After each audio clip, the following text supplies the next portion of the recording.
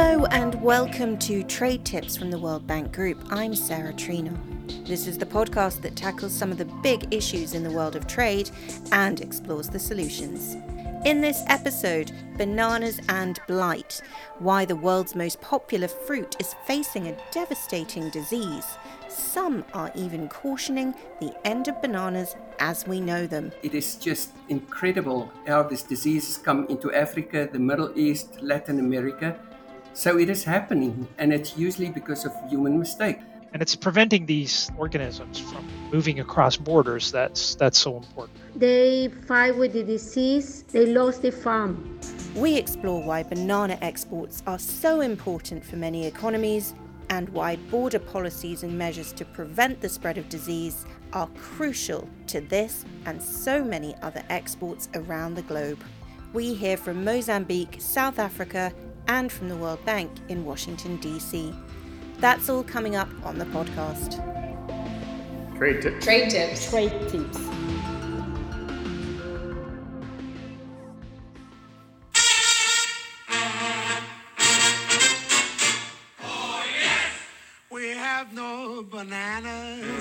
Bananas, the world's most exported fruit, a staple crop for many countries across parts of Asia, Central America and Africa.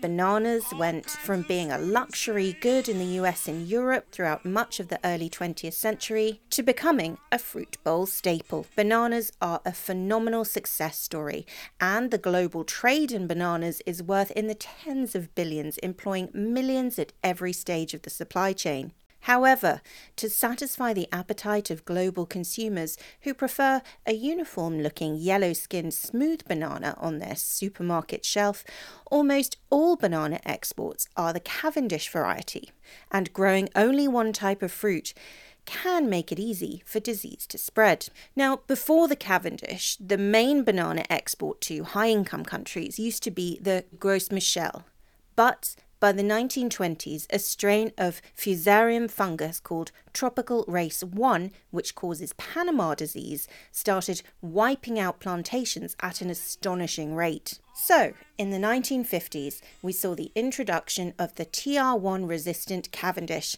So far, so good. Well, unfortunately, a new strain, TR4, is spreading fast, including to northern Mozambique, where we'll head now. We have no bananas today. I will walk now here through a path in the farm. Hi Sarah, my name is Gladys Tazan. I am the original from Ecuador, but now 12 years working here in North Mozambique for the company Jacaranda Monapo Limitada. I am placed in the Nampula province, and I am the general manager for this farm. So we are in the peak of the dry season, waiting for rain. I asked Gladys to explain to me how important banana production is in this area of Mozambique. Yes, the normal production or the traditional smallholders, they are surviving with corn, cassava, gergelim, and some rain-fed crops that they can only develop during the rain. The rest of the year, they don't have any other income. Bananas is a production that you need people the whole year around. We have 1,000 employees. One employee have around 7 family members here in this country. So the impact is huge. This farm, we have 9 communities. And the only work that they can have it along the year is the bananas. So what about this farm and Panama disease, TR4? Gladys explains the threat. We are facing the disease here of Fusarium tropical race 4, which was introduced in 2013 at this farm with the previous owner called Matanuska. They fight with the disease for 4 years, and in 2018 they declared bankrupt. They lost the farm, basically. We took the farm over, and from then we have rehabilitated the farm. So Gladys and her colleagues have turned around this farm. What kinds of measures have helped keep the fungus out? Biosecurity measures apply were completely fencing one unique entrance, quarantine farm, so nobody can come into the farm without changing boots. Inside the farm, we can only use our internal vehicles. From 2018 till now, using the tolerant variety for tier 4, working with the soil, we have rehabilitated the farm and we are in full production now. Producing, our target will be around 200 tons per week. Gladys says the farm has actually paused exports due to ongoing supply chain issues and scarcity of shipping routes, but they hope to ramp that up again. We export it in reefer containers and wash it. The fruit is washed.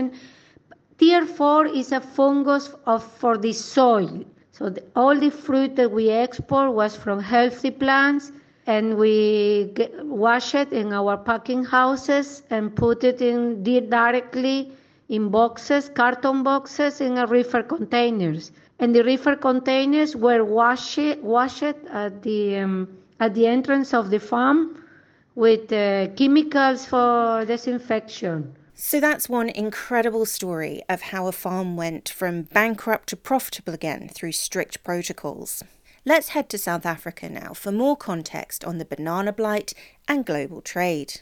I'm Altus Viljoen. And I'm Dion Mostert. And we're both from the Stellenbosch University, which is about 50 kilometers from Cape Town. So we see headlines about a banana apocalypse. Are they accurate? How serious is the disease? It's a serious disease, make no mistake.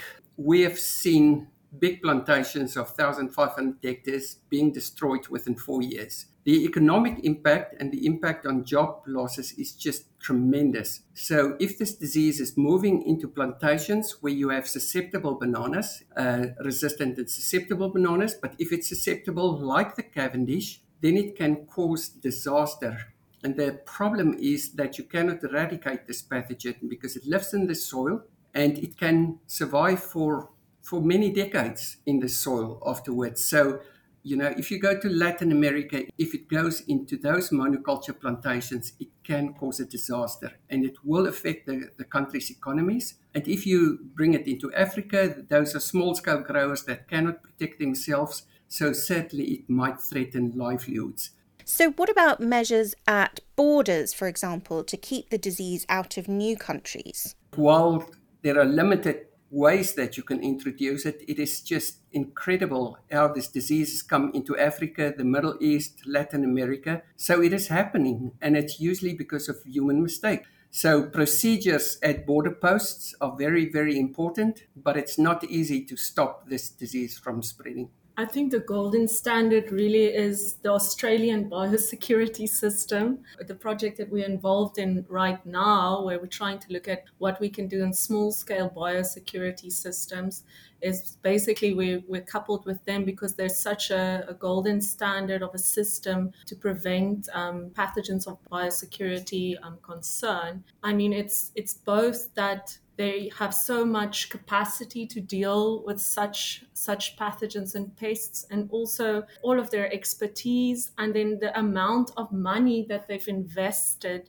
And I think it's not really a reality, that type of response is not really a reality that we can directly apply in Africa per se, where governments just don't have that amount of money to invest and the capacity available. And maybe, Sarah, at this stage, I have to tell you that we are fortunate that it hasn't spread outside northern Mozambique yet. But once it does, it can be disastrous. Treat anything or to try to stop the disease from spreading is going to be a very tough task for us. Thanks both.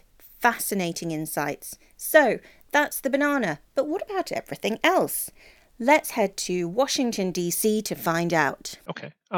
So I'm Shane Sella. I'm an SPS specialist working for the World Bank. Shane, what does SPS mean? SPS relates to sanitary and phytosanitary measures. People are usually familiar with the border agent who asks them about, whether they're bringing apples or meat products or cheese or something like that when they're coming into a new country. That's really all about SPS. SPS is intended to prevent the movement of pests and diseases and things that affect human health.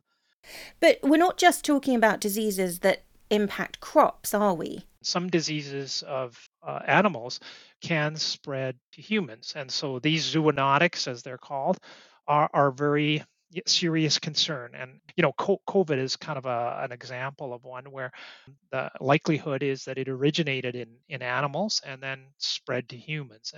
And it's preventing these organisms from moving across borders that's so important. Shane says that, interestingly, climate change has made threats from SPS issues really urgent and even harder to predict.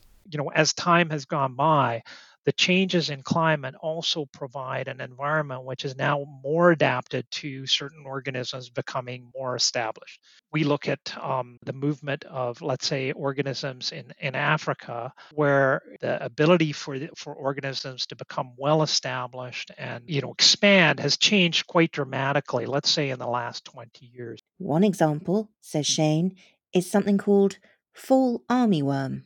It's kind of a classic example now. Sorry, so explain that disease, Shane. Sure. So it's basically a caterpillar, and it eats its corn or maize, and maize is a huge staple in Africa, and so production of maize is critically important, and so it's a real threat to food security in Africa. But its expansion has also now expanded across a number of countries in South Asia as well.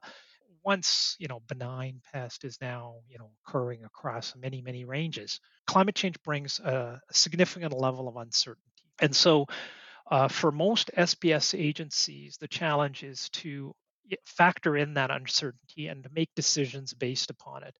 This is even more exacerbated by the fact that in developing countries, the capacities and the resources available to undertake complex assessments of what could potentially happen when an organism crosses a border is that much harder, and so it makes it even more challenging for countries to actually be on the forefront of that. So it's a tricky balance then. Trade is good for economies. We want trade, but countries need to manage the risk. The WTO SPS agreement, the WTO trade facilitation agreement all encourage facilitating trade while ensuring that you're protecting your country from the pests and diseases that occur. And so, it is a tricky balance. I'm not sure I'll be able to take my shop-bought bananas for granted in the same way after that. That's all from this episode of Trade Tips from the World Bank Group. I'm Sarah Trinor. Do check out more of our podcasts. We have some great stories to tell you, from an exploration of trade and climate, why technology matters, and what we can all learn about trade facilitation from Caribbean rum cake. Join us again soon.